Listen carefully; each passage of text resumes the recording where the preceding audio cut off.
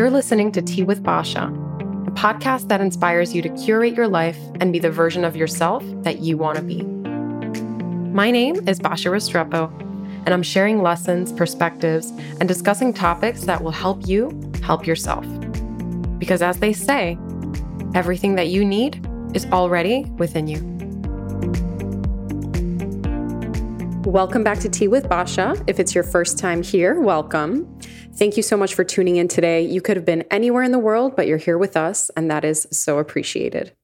Don't forget to subscribe to the podcast and follow us on Instagram at Tea with Basha. Now grab your tea and let's talk. In today's episode, we are exploring what purpose is, how to find it, and how to live by it. I'm super excited to be recording this podcast because finding and living my personal purpose has been such a big project and task of mine over the last few years. And it really does boil down to a few simple principles, and I cannot wait to share them with you. In today's episode, we will explore what purpose is, how to find it, and how to live by it. So let's dive in. Purpose itself is intrinsic, meaning we're born with it, and we are one with it. It's just a matter of identifying it.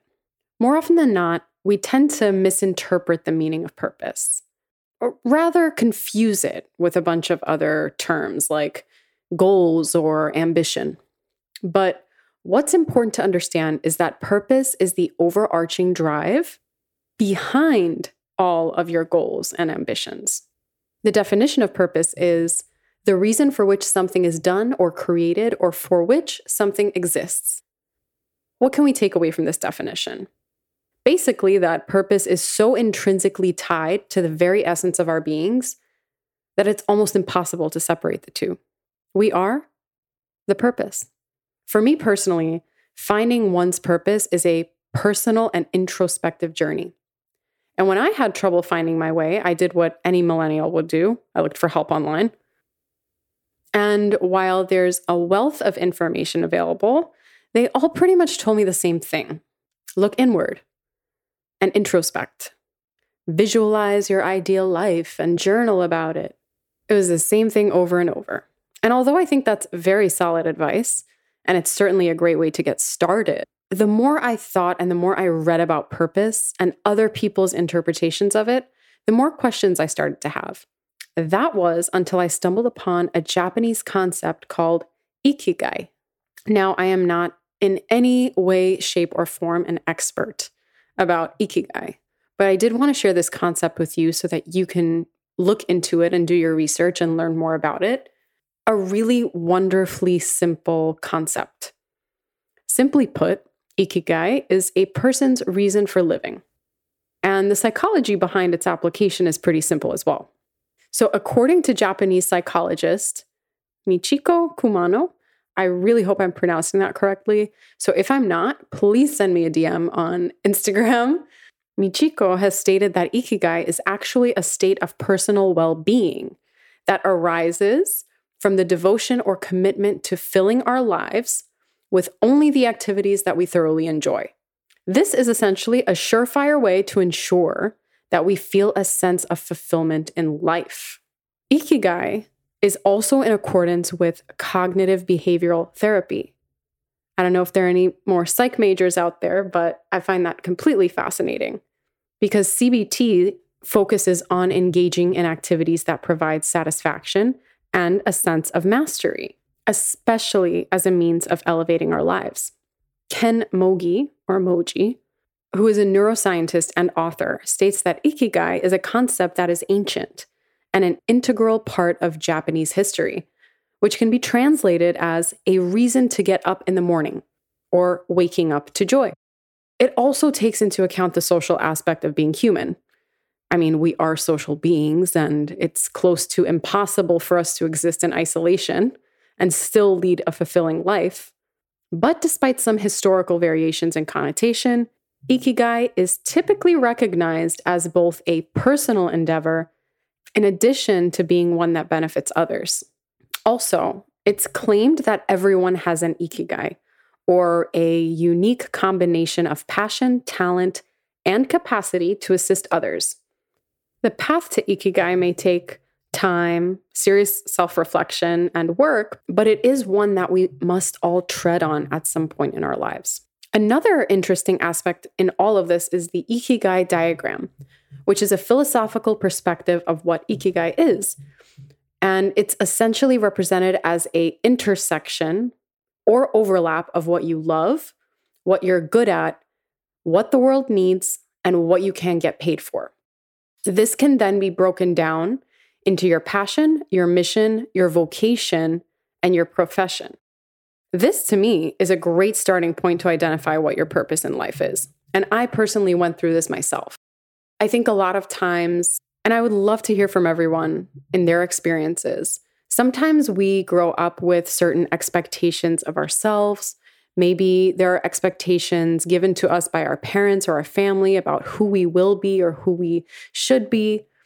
We decide to go to school and major in something because our mom or our dad majored in that, or our sibling did. But we're also uniquely different, that making your life purpose, that choosing your future endeavors based on somebody else's past or history or life is just a recipe for disaster. When I graduated law school, and I had always wanted to be an attorney. It was the thing that I had worked hardest for my entire life. That was the goal. That was it. And when I finally accomplished that goal, I realized that I wasn't happy. And don't get me wrong, I feel incredibly grateful for many reasons. And I feel incredibly grateful for reaching that goal. However, I set that goal so many years ago. So many years ago. The person that I am now is a completely different person that existed at that point in time. So it's possible that goals can shift and change. Hence my personal desire to switch careers. And I'm saying this because I've had the pleasure of meeting and speaking to many people that transitioned into another career, into a completely different career than what they went to school for and what they did. And the common denominator was always that the individual that made the transition was a lot happier in their new path. Out of this Ikigai diagram, I think you should start with what is your passion? What are you most passionate about? And what can you teach people? I also think a lot of times the knowledge that we have, we may think it's common knowledge, or maybe it's obvious to everybody else. So why even share it? Why even talk about it? But the reality is your experiences, your life, your knowledge is unique to you. And the more you share, the better the world will be. People can learn from your lessons. People can learn from your mistakes. People can learn from your skills. So figure out what that is and start sharing it with the world. The world needs you. There's only one you. A few questions to ask yourself during this process. Who are you when you're alone? What do you tend to do simply because it makes you happy? Make a conscious effort to understand these things about yourself, to ensure that you're approaching your quest for purpose in a holistic manner. So now that we understand what purpose is, and now that we have a starting point on how to figure that out, how do you apply these concepts towards finding your purpose and living by it? I personally understand the importance of having a simple, actionable framework in place to help you find your purpose. And in this part of the episode, that's exactly what I'm going to give you, and that's exactly what we're going to focus on. So the first step is introspection. You have to look inward.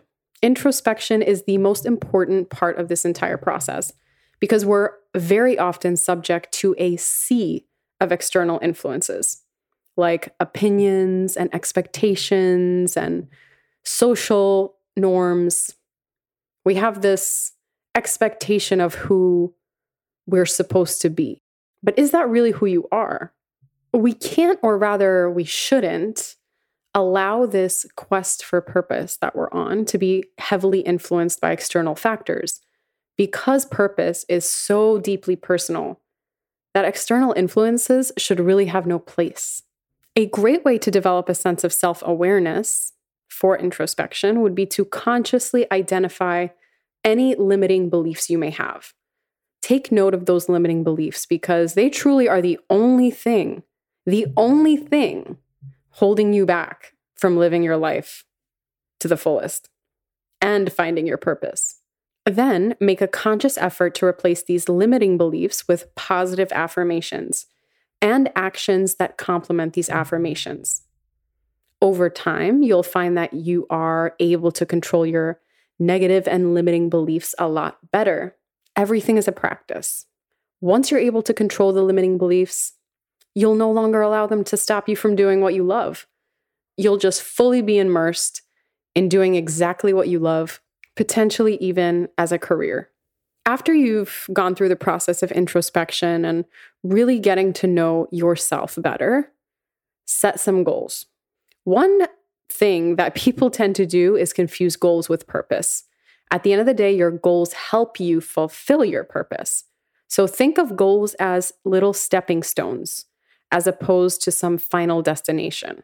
And the goals and objectives that you choose for yourself must always be founded on discovering your purpose. If they're not, you'll spend your time moving from one fleeting sense of accomplishment to the next.